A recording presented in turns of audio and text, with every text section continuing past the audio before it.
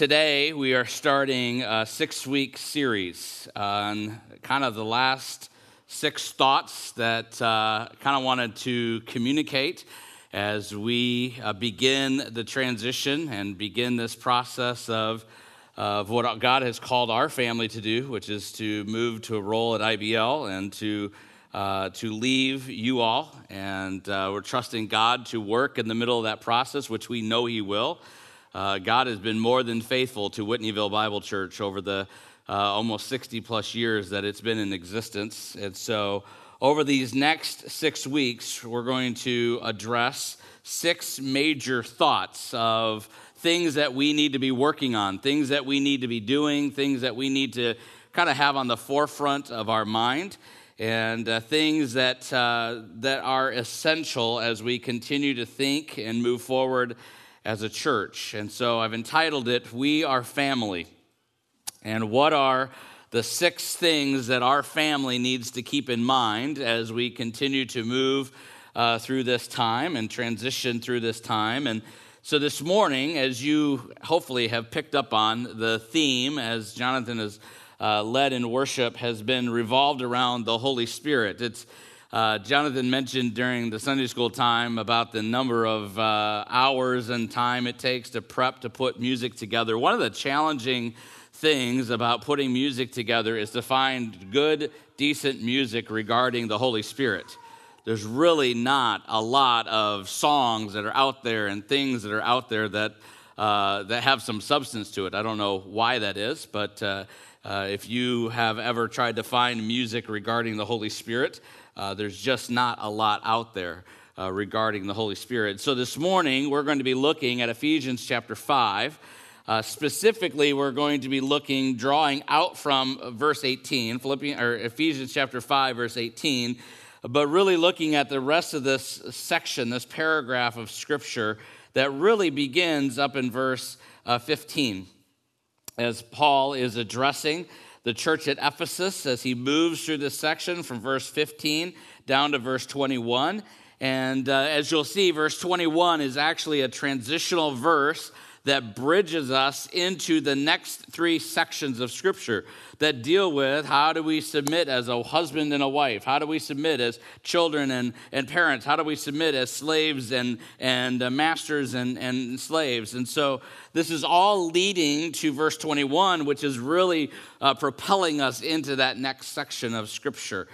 And so this morning we look at Ephesians chapter 5, verse 15 and following. It says this, "Look carefully then how you walk, not as unwise, but as wise, making the best use of time because the days are evil." If you have an old King James Bible, it'll say, "Walk circumspectly." It'll have that idea of being circumspect.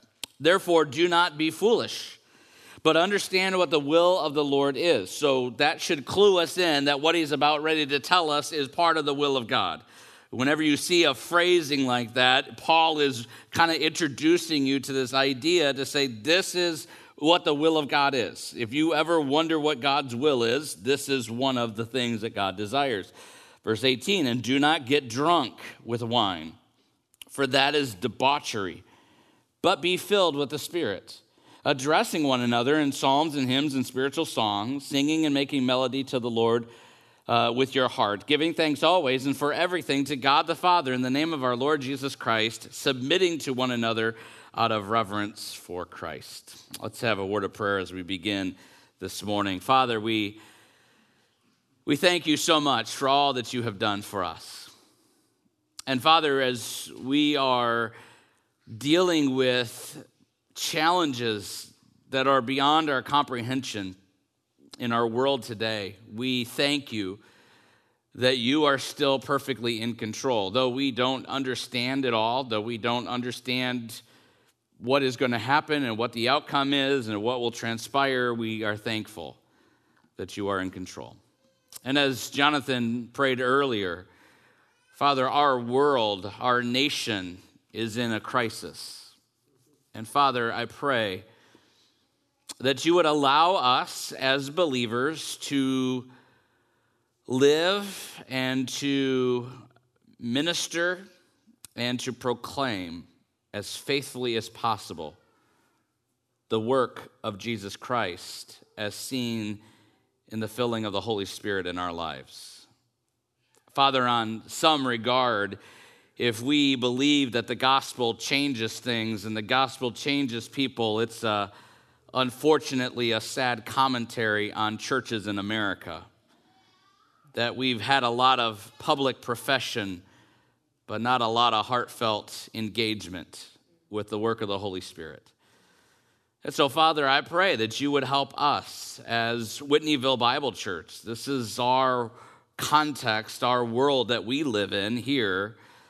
Help us as believers of this congregation to do what we can to both personally and corporately be being filled with the Spirit, so that through his power and through his enablement, we may faithfully proclaim Jesus Christ to the honor and glory of God the Father. And Father, we thank you for all that you have done for us. We pray these things in your Son's name. Amen. You should have received, if you're here in person, a little handout that has the outline. I don't know if we have any more of those left. You should have received an email. For those of you that are home, you can pull that up on an email and kind of follow through. And I hesitated to give a lot of information at the beginning, but I thought when you do a message on the Holy Spirit, it's vital to actually give some understanding of the Holy Spirit. We'll explain that in just a little bit, but so a lot of what you have in front of you is really just introductory things that I wanted to let you have, and don't worry, there's like, you look at that and go, holy cow, he's got a lot to say. I usually don't have a ton. We're really going to focus on that last section. That's what we're really driving ourselves to. So we're going to go fairly quickly through a lot of that introductory stuff, but I wanted you to have that because I think it's helpful for us to understand the big picture of the work of the Holy Spirit. A.W. Tozer wrote this in his book, Preparing for Jesus' Return, Daily Live the Blessing Hope. Holiness, as taught in the Scriptures, is not based upon knowledge on our part. Rather, it is based upon the resurrected Christ indwelling us and changing us into his likeness. So you say, well, how does the resurrected Christ indwell us?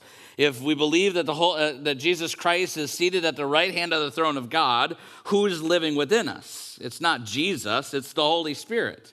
It is the third person of the Trinity that is living within us and dwelling within us. And often the Holy Spirit is referred to as the Spirit of Christ. There's an interesting relationship that exists actually between all of the Trinity, but between Christ and the Holy Spirit. John MacArthur stated this: just as Jesus Christ is the primary person behind justification, the Holy Spirit is the primary person behind sanctification. A believer can no more sanctify himself than he could have saved himself in the first place. He cannot live the Christian life by his own resources any more than he would have saved himself by his own resources. There are a lot of believers who, well, they have to agree that Jesus Christ is the one that saved them.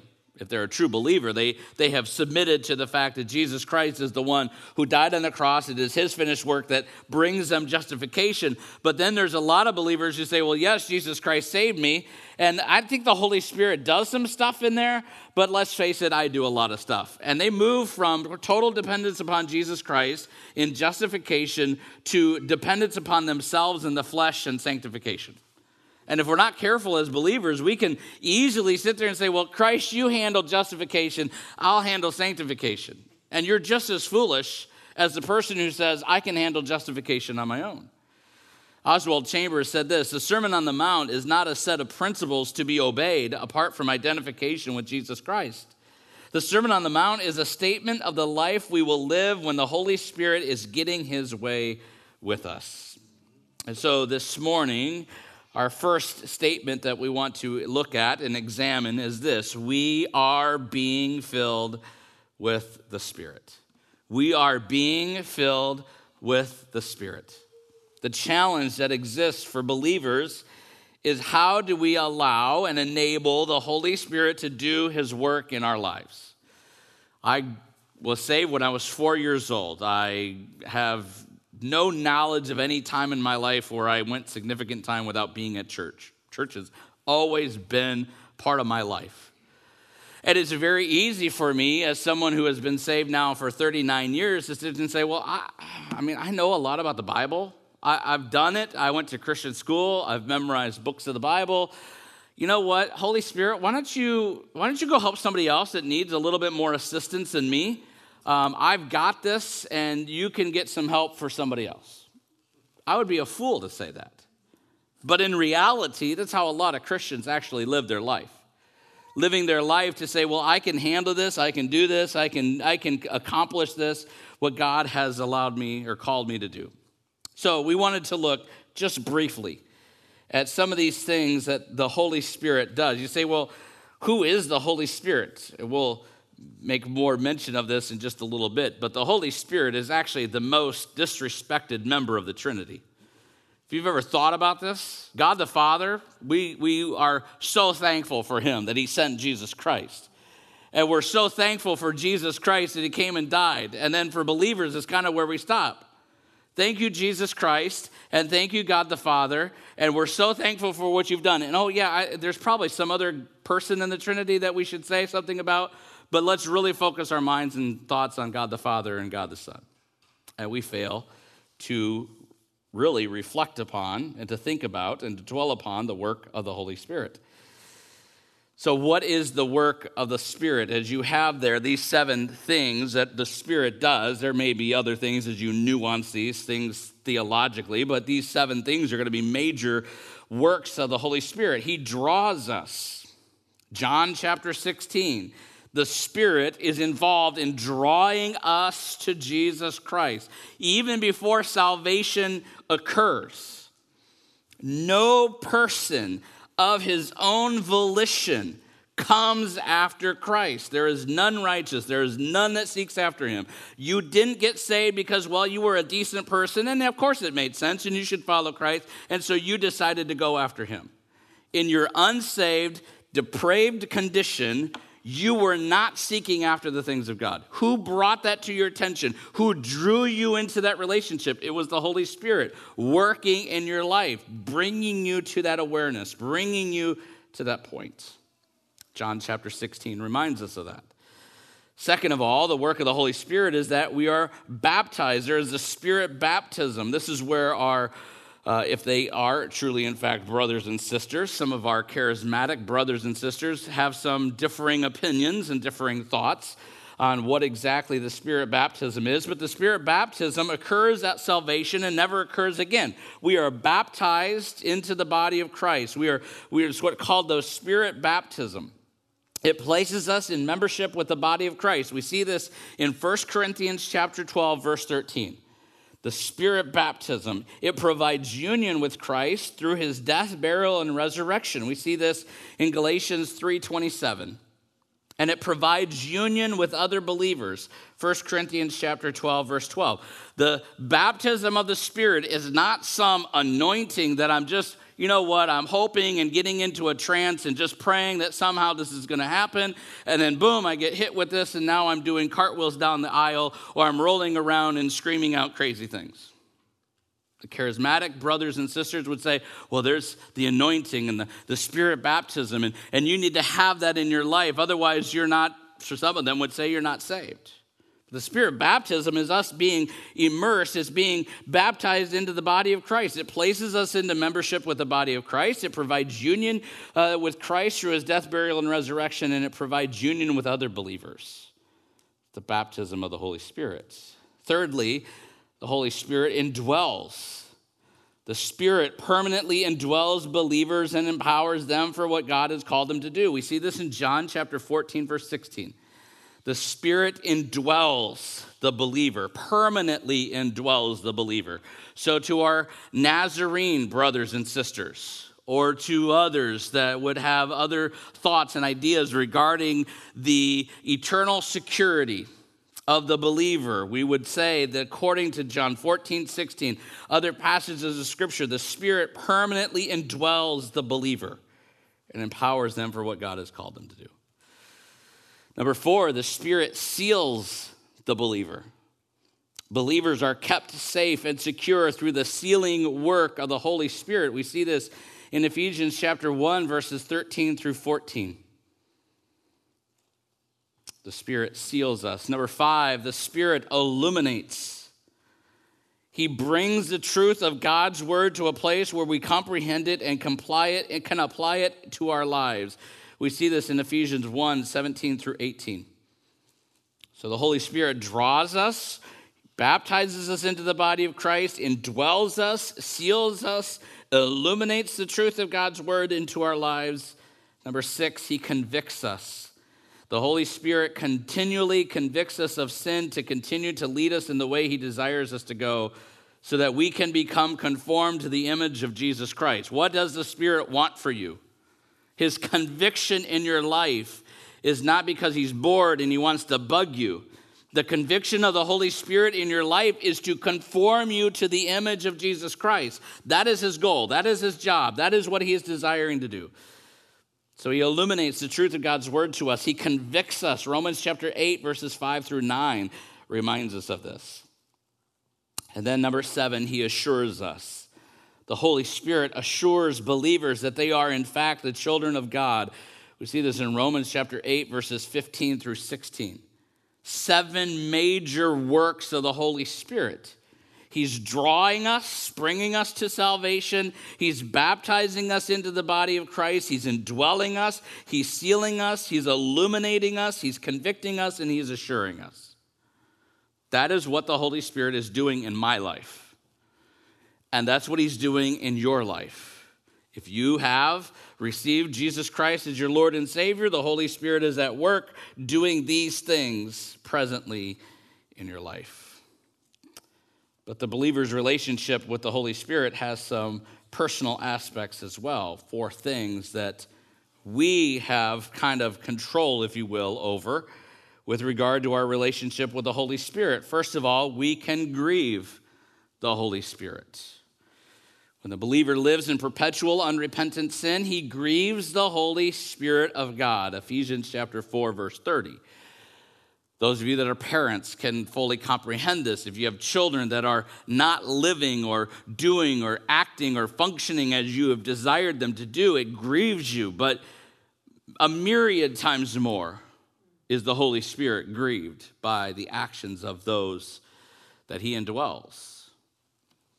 So that we can grieve the Holy Spirit. We can quench the Holy Spirit. When the believer refuses to actively engage in a relationship with the Holy Spirit, he quenches the effectiveness of the work of the Holy Spirit in his life. 1 Thessalonians 5:19 explains this. So we can grieve the Holy Spirit. We can quench the Holy Spirit.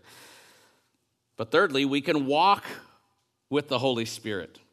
Believers walk with the Spirit when they conduct their lives in a manner that is in line with what the Spirit is leading them to do. Galatians chapter 5, verse 16. We are to walk in the Spirit. So we can grieve the Holy Spirit, we can quench the Holy Spirit, we can walk with the Holy Spirit. Those are things that we have impact into, and we have effects upon this process. And then finally, number 4 there, we can be filled. Rather, we must be being filled. Ephesians chapter 5, verse 18, that brings us to the heart of our text this morning. Believers are commanded to be filled with the Holy Spirit. So you look at these 11 things, just a brief summation of the process of the work of the Holy Spirit with the believer. He draws us, he baptizes us, he indwells us, he seals us, he illuminates us, he convicts us, and he assures us. We can grieve him, we can quench him, we can walk with him, we can be filled with him. So it's no wonder then that we can say this. The Holy Spirit is the most active, daily, active person of the Trinity in the life of the believers. And yet simultaneously the most unnoticed and underappreciated member of the Trinity. I mean, you think about this. If the Holy Spirit were a human being, he would be protesting with a sign that says, I want equal recognition. But the Holy Spirit isn't a human being. He is a member of the Godhead, and even in the midst of being a member of the Godhead and the most active and the most unnoticed and the most underappreciated member of the Trinity, the Holy Spirit is still okay with how we as believers treat him in our recognition of him, because he is fully satisfied in his role and relationship within the Trinity. You see, unlike us as human beings, God needs nothing from us to be completed. He is perfectly, fully satisfied in the Godhead. That doesn't mean that we say, well, good thing the Spirit doesn't really need us because I wasn't giving him any credit anyway, and well, I guess we don't need to anymore and now. What do we need to say? Wow. What an amazing person the Holy Spirit is, who works tirelessly, if we can even use that statement, in the lives of believers, and is the most disregarded, unnoticed, unappreciated member of the Trinity. Think about it. We sing songs like "In Christ Alone," "On Christ the Solid Rock I Stand." All the songs, I challenge you. Go find a hymnal. Grab it this afternoon. Take one from here. Bring it back. Look up songs that talk about Christ and God the Father. I guarantee you 95% of that red book, 95% of the songs will talk about God the Father and will talk about Jesus Christ, and rightly so. And a mere smidgen of songs will even remotely refer theologically accurately to the Holy Spirit. The most underappreciated, the most unnoticed member of the Trinity, and yet he's not sitting up there going, man, what's wrong with you guys? You get all the recognition and I get none. The Holy Spirit is perfectly satisfied in his role within the Godhead. As he draws, as he baptizes, as he indwells, as he seals, as he illuminates, as he convicts, as he assures, as we can oftentimes do, we can grieve him, we can quench the work, we can walk with him, and we can be filled with him. You say, wow, I never really knew all the work that the Holy Spirit did.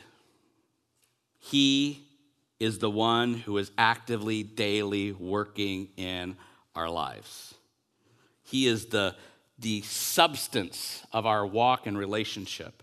He is the substance of all that we are as a believer in this process. And so we come to Ephesians chapter 5, verse 18. And Paul says, do not get drunk with wine, for that is debauchery. Not take a rabbit trail there, although I'd love to take a rabbit trail there. Paul is not saying don't have alcohol. He's saying don't get drunk. Why? Because alcohol, taken to a point where you are intoxicated, controls you. The concept that Paul is addressing here is not about alcohol per se. It's not about being a teetotaler or abstaining from alcohol. Paul is saying, listen, there are some things that can control you. Alcohol is one of those things that can control you. You can drink to the point where you are intoxicated and you have no capacity to be able to control your functions. Don't be controlled by alcohol. Be controlled by the Holy Spirit. The same concept that Paul is addressing in a negative context against alcohol is what he's flipping on its head and saying, you're to be controlled by something, not yourself. Don't be controlled by the alcohol, but be controlled by the Spirit. Be filled with the Spirit. Let the Spirit be the one who is controlling you. Let the Spirit be the one who is filling you. And so in verse 18, Paul is making a simple assertion. Do not get drunk with wine, for that is debauchery. Remember, this all fits in the context, starting in verse 16. Look carefully then how you walk, not as unwise, but as wise, making the best use of your time because the days are evil. That's true every day. It feels more true today. Therefore, do not be foolish, but understand what the will of the Lord is. So Paul is addressing believers, and he's saying, listen, in a fallen world, in an immoral world, in an evil world, don't be fools.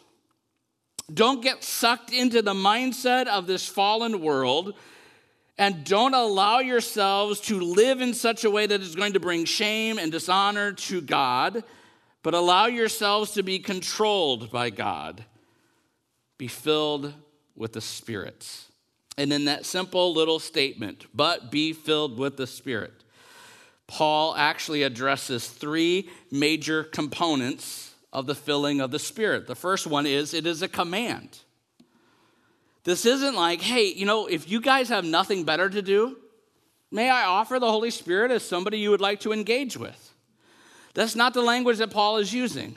The language that Paul is using is not, I don't know, man, I know you guys are busy. I know you have a lot of stuff going on. I know there's a lot of things, but if you could find some time to squeeze the Holy Spirit in, that'd be tremendous. Paul is not suggesting this. Paul is commanding this. You be filled with the Holy Spirit. This is the will of God. What does God the Father want for you? God the Father wants for you to be filled with the Holy Spirit. The Trinity is constantly complementing one another. The Trinity is constantly working in harmony together. God the Father doesn't say, hey, man, everybody knows I'm the best. I'm the greatest. I'm on top of the food chain, if you will. God the Father doesn't say that. Jesus Christ does not say, I'm the one that died for you guys. Come on, I deserve more credit, right? Philippians chapter 2. As Christ's death is communicated, he took upon him the form of a servant. He became obedient unto death, even the death of the cross. Therefore, God has highly exalted him, given him a name which is above every name, that at the name of Jesus every knee shall bow, every tongue shall confess that Jesus Christ is Lord. To whom? To the glory of God the Father. The role of the Son in dying on the cross for us was the entire purpose was to glorify God the Father. And the work of the Holy Spirit daily in our lives is to say, we're wanting to glorify God. We're wanting to glorify the Trinity. We're wanting to glorify all that this represents. The Trinity is perfectly satisfied within itself. It is not reliant on us to be completed. So Paul says here, this is a command. Be filled. Also, it's perpetual. You say, well, I was filled once. October 17th, 1987. That was a great day. I just woke up feeling really good that day. It was just like a Saturday, and I didn't have much else going on. I read my Bible that morning, and I was like, I'm filled, man. This is great.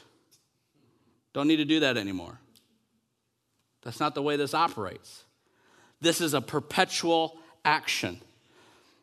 The Greek is written in such a way that says this is an ongoing process every day. Like, we wouldn't think about it in terms of eating, right? You wouldn't say, well, I ate once. It was like March 17th, 1981. I ate once. I don't need to eat anymore. Every day you wake up, what do you think? I need food. Right? If you have teenage kids, they're constantly reminding you of the fact that they need food. It's a daily occurrence. That is the concept within the work of the Holy Spirit. It's every day. I am to be being filled with the Holy Spirit. And this is a passive statement. It's not active. What does that mean? That means that this is not something I am doing. This is something I am allowing the Holy Spirit to do in my life. In other words, this relationship of being filled with the Holy Spirit is something that I have control over, if you will. The Holy Spirit doesn't come over me and say, Dave, you have no choice in this. I'm just going to fill you. This is written in a passive voice, which means I am allowing myself to be filled with the Spirit. So it's a command, and it's perpetual.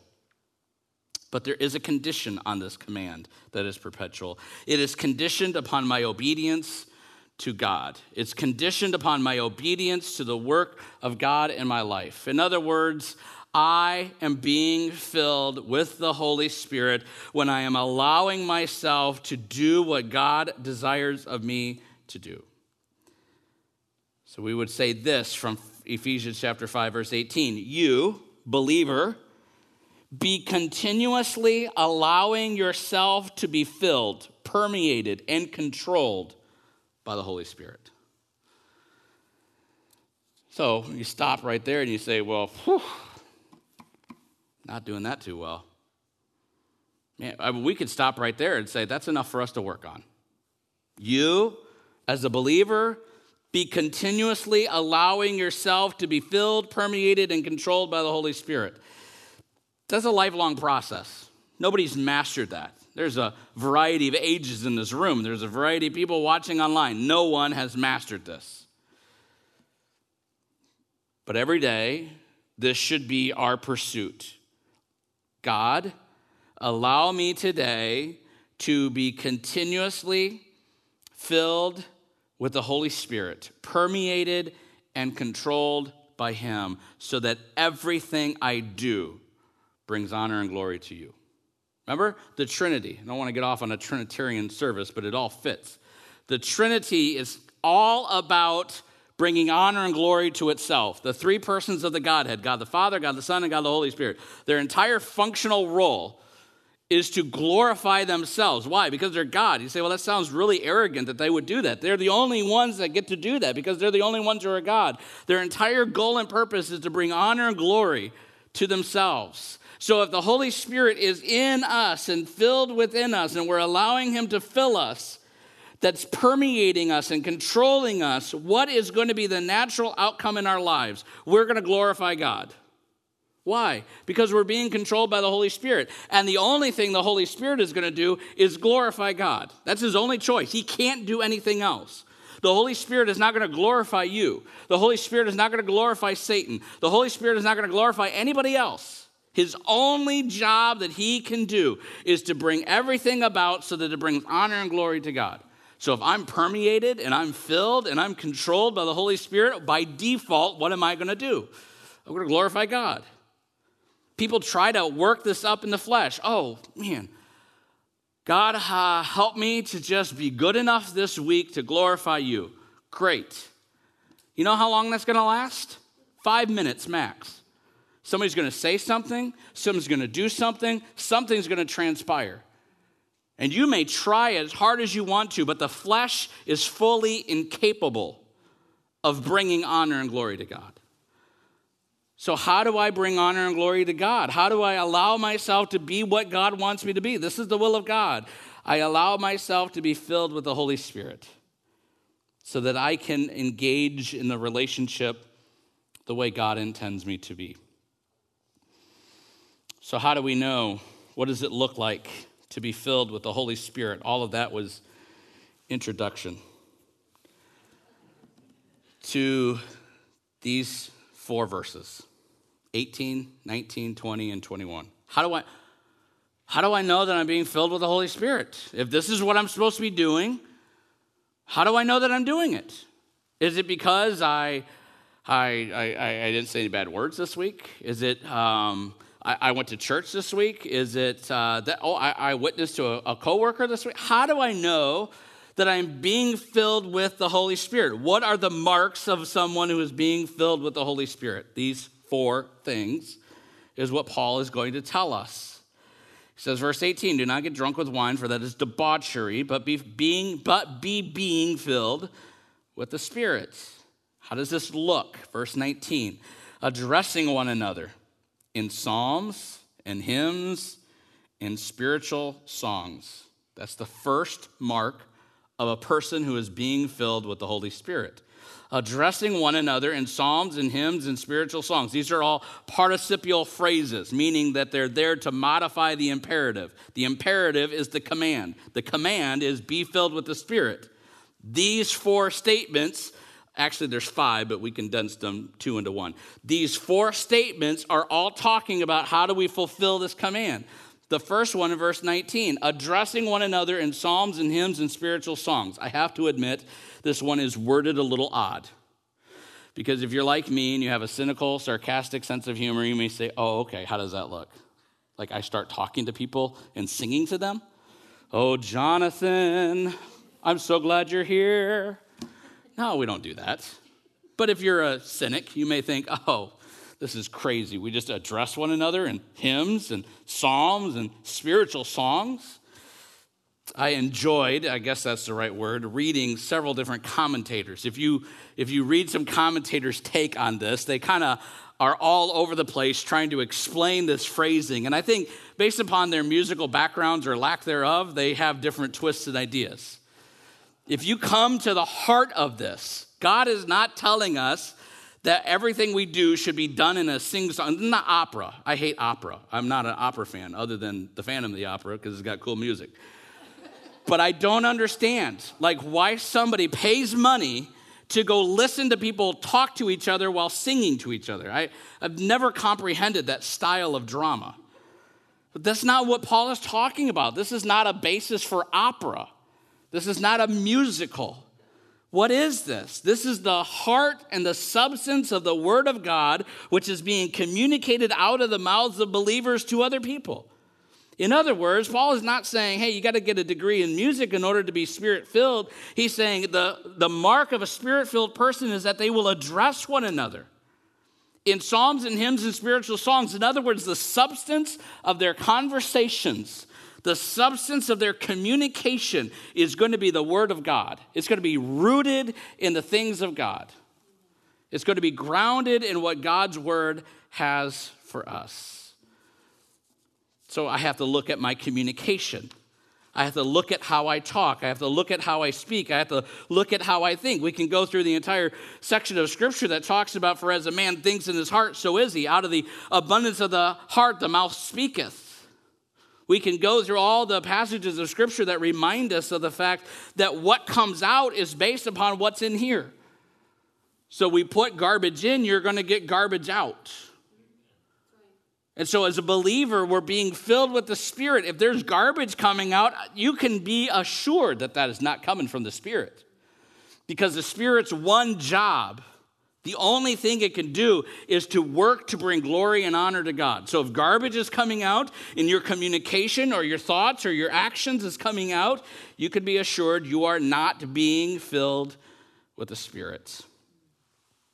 We should be addressing one another, speaking to one another, talking to one another, conversing with one another in psalms and hymns and spiritual songs, rooted and grounded in God's Word. The second mark of a person who is being filled with the Spirit, and these are the two that we kind of clumped into one. Again, you could delineate out each one, singing as one and making melody as one. We're combining them together, probably much to the chagrin of musicians. But we're singing and making melody to the Lord in our heart. The second mark of a person who is being filled with the Spirit. They are singing and they are making melody to the Lord with their hearts. We sang together this morning, and may I just add, I know Jonathan's expressed this before, but so I'll say this carefully because I don't want to offend, which seems to be capable of doing at any moment, but it is good to see you. It is good to see people in here. And it's good to see you there, even though we can't really see you, but we know you're there. We love everyone, kumbaya, but it's good to see people, right? Because when you're doing 10 weeks of this to an empty room, after a while, your brain starts playing tricks on you. And you think, I love the Deku family, and I'm sure they love me, but after a while, after you see all of this, you're like, what else you got? Is there anything else out there? And it's good to be able to be back together in this process of being back together because we need this relationship with one another. And it begins in how I have a relationship with God in the vertical, and then how I have a relationship with one another in the horizontal. And we're singing and making melody. And so this morning we get to sing together. We haven't done that in this room in a long time, to hear other people singing. But not everybody has a beautiful voice, right? Not everybody is like, hey, I'd love to grab a mic and come up here and sing a solo. But you know what? God doesn't care about that as much as he cares about the fact that you are making melody and singing in your heart to him. My dad ushered at church for basically all my life growing up. He never sat with us. He was always out. He was always the one taking care of stuff. But I remember as I got a little bit older, towards the end of my high school years, and even when I'd come home from college, my dad was sitting in the auditorium with us. And he always told us that he couldn't sing.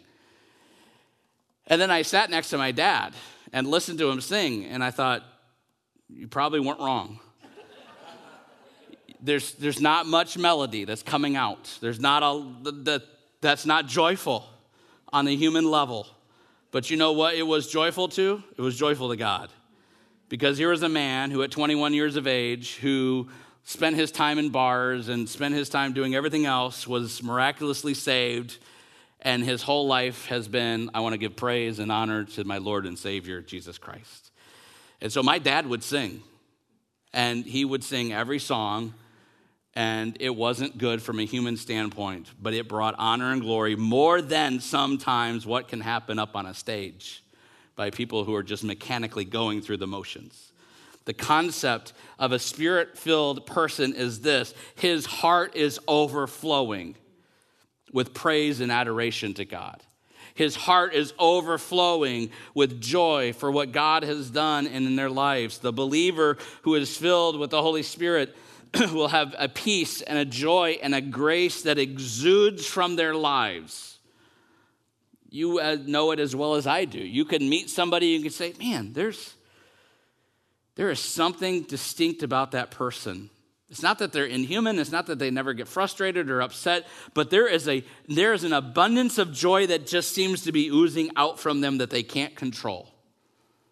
Why is that? They are someone who is being filled with the Spirit. And unfortunately, at the same time, we can meet people even in church who the entire overflow of their heart is nothing but nastiness and crotchetiness and crankiness. And the results, you have to say, is you can tell me all day long you're walking with the Spirit, but your life is telling us something else because it's exuding the rottenness that's in your heart of the flesh and not exuding the joy, the grace, the mercy of the work of the Spirit of Jesus Christ. So first of all, the mark of a person who is being filled by the Spirit is they are addressing one another in psalms and hymns and spiritual songs. Second of all, they are singing and making melody in their hearts to God. And thirdly, they are giving thanks. Verse 20. Giving thanks always and for everything to God the Father in the name of our Lord Jesus Christ. There are many times I read Scripture and I think, Paul, you could have just left it at one word. I mean, which one of these words is easier, right? Giving thanks always or giving thanks for everything? I don't know. They're both hard. If Paul just put one word in there, I think that's a lifetime of work to work on. Giving thanks always. If he just said that, I would say, okay, that's going to be a lot of work for the rest of my life. Allow the Spirit to work in me that Dave Dietz always give thanks. And if I could accomplish that, I'd be grateful. But Paul says, giving thanks always and for everything. That's a hard thing for us to imagine. That's hard for us in our physical bodies and our flesh to think about and to comprehend. How do I give thanks always? And how do I give thanks in everything? We're reminded, of course, of 1 Thessalonians chapter 5, verse 18. Give thanks in all circumstances, for this is the will of God in Christ Jesus for you. And that's an important verse. It's an important text in this particular passage in Ephesians chapter 5, verse 20. Giving thanks always and for everything is just as difficult. How does Dave Dietz fulfill Ephesians 5:20? It is not, I can assure you, because I have been saved since I was 4 years old, because I went to church all my life and I've memorized some verses. It's not because I'm a pastor either. Trust me. Having a certificate on a wall, having a title, having a position does not grant me what I need to be thankful always and for everything. In fact, I find myself many times going, okay, you know what, God? I don't get this one. And I'm not feeling very thankful for it. I'm not feeling like I should always be thankful, and I'm not feeling like I want to be thankful in this situation. God and I sometimes have a tumultuous relationship. He's the kind of the steady person in my life, and I'm the one who's like all over the place. And he just faithfully, consistently brings me along, transforming me each day as he desires, as I allow him into his image. The mark of a Spirit-filled person is someone who is giving thanks always and giving thanks in everything. How do I know I'm being filled with the Spirit? That when life doesn't go my way and life really stinks, I can truly and honestly say, you know what, God? I'm thankful for an opportunity to see you work. I'm thankful for an opportunity to see you guide me and to see you love me and to see you help me to follow you. I'm thankful for an opportunity for you to show me that I'm not the one that has to be in control, that you are perfectly in control. The mark of a Spirit-filled person is not only addressing one another in psalms and hymns and spiritual songs, not only singing and making a melody to the Lord in our hearts, not only giving thanks for everything and always, but finally, number 4, it is submitting to one another out of reverence for Christ. You say, one of these marks, we could spend a lifetime. Let's just go with the first one. Addressing one another in psalms and hymns. Would it be possible that every communication that comes out of my mouth to other people is rooted in the Word of God? I would be thrilled. When I got done with my life, I would be thrilled to say that was true of my life. But then you have 4 other things. And you're like, oh, this is not possible to do. And it's at that point that you fully understand what Paul is driving at. Because we could look at this and say, well, if there was one thing, how about for the rest of your life, you believers just work on addressing one another in psalms and hymns and spiritual songs? Man, I know I'm not going to be perfect, but I feel like I could probably get to the point where I'm mostly doing that. And I would feel pretty good. I'd like, good job, man. You most of the time address one another in psalms and hymns and spiritual songs. But then he says, making melody, singing and making melody in your heart to the God the Father, to the Lord. You say, well, oh, man, like the first one was really hard, but maybe I could have done that. The second one, yeah, not so much. You're really making it hard. And then he says the third thing, give thanks always in everything. And you're like, come on, are you serious? There's more to that we have to do?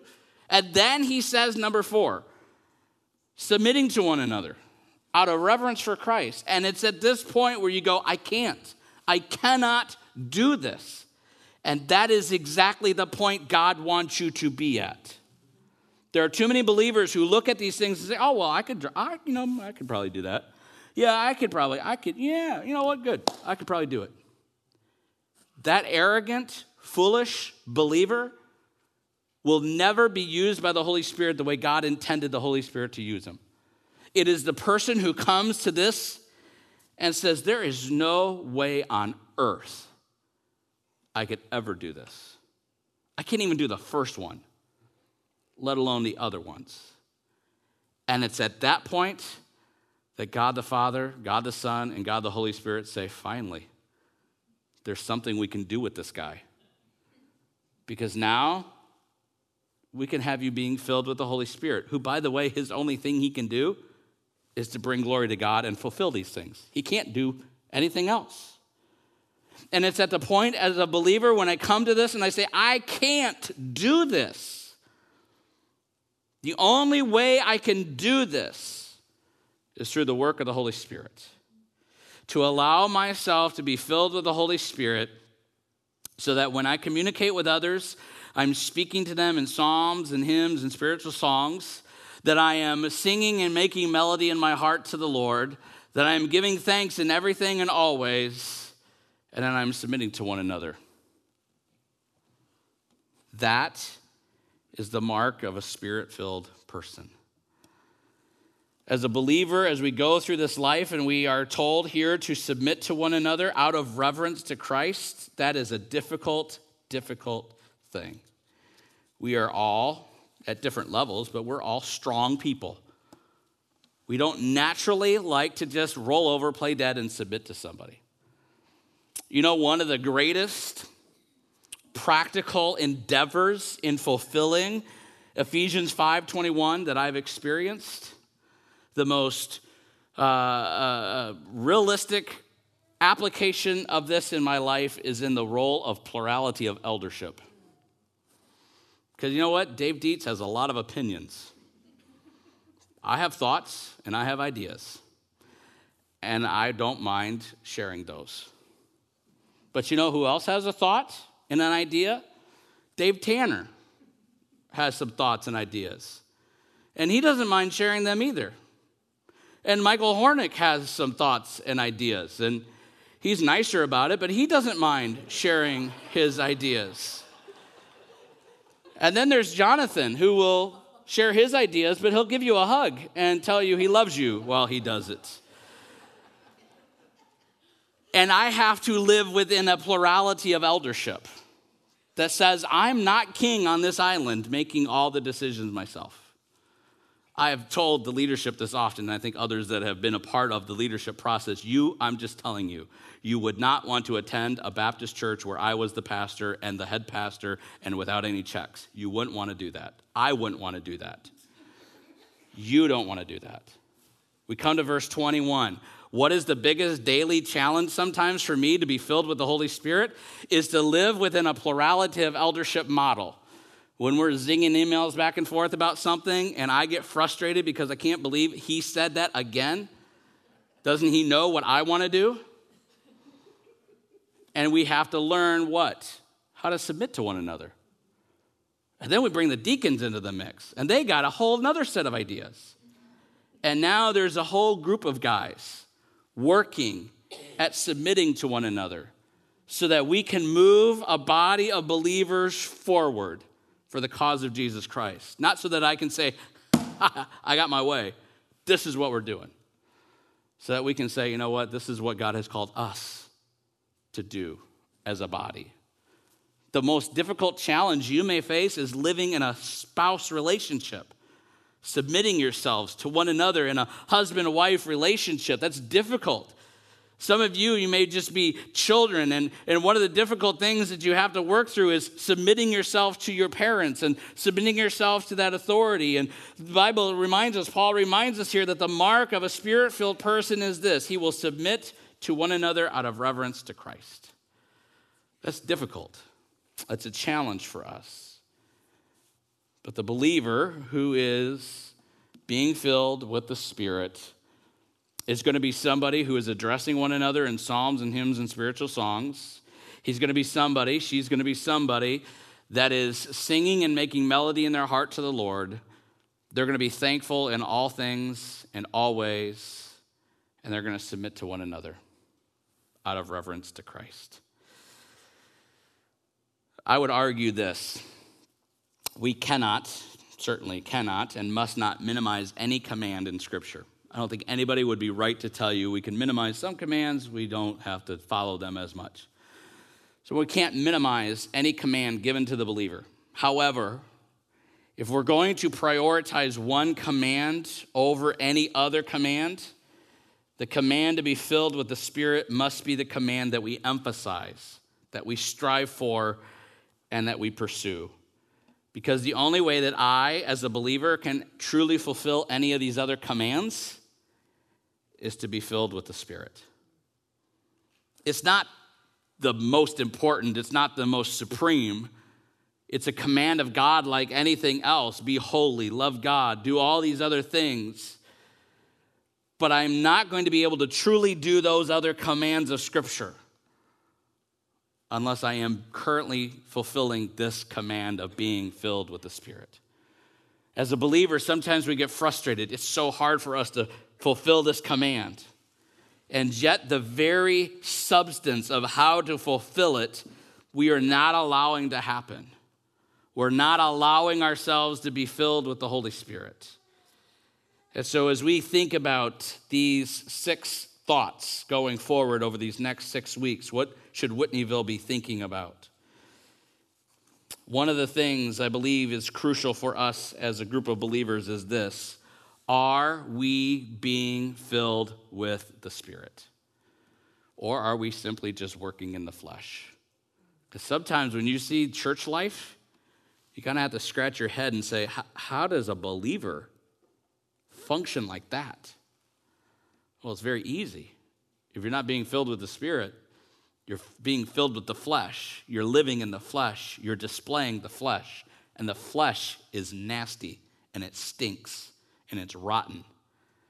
And as a body of believers, whether you're in this room or watching online or wherever you may be, one of the things that is vital to the health, the spiritual health and well-being of our church moving forward, is that we are being filled with the Spirit. May He be allowed to work in our lives and in our hearts, and may God receive all the glory and honor for what is accomplished. Let's pray. Father, we thank you for today.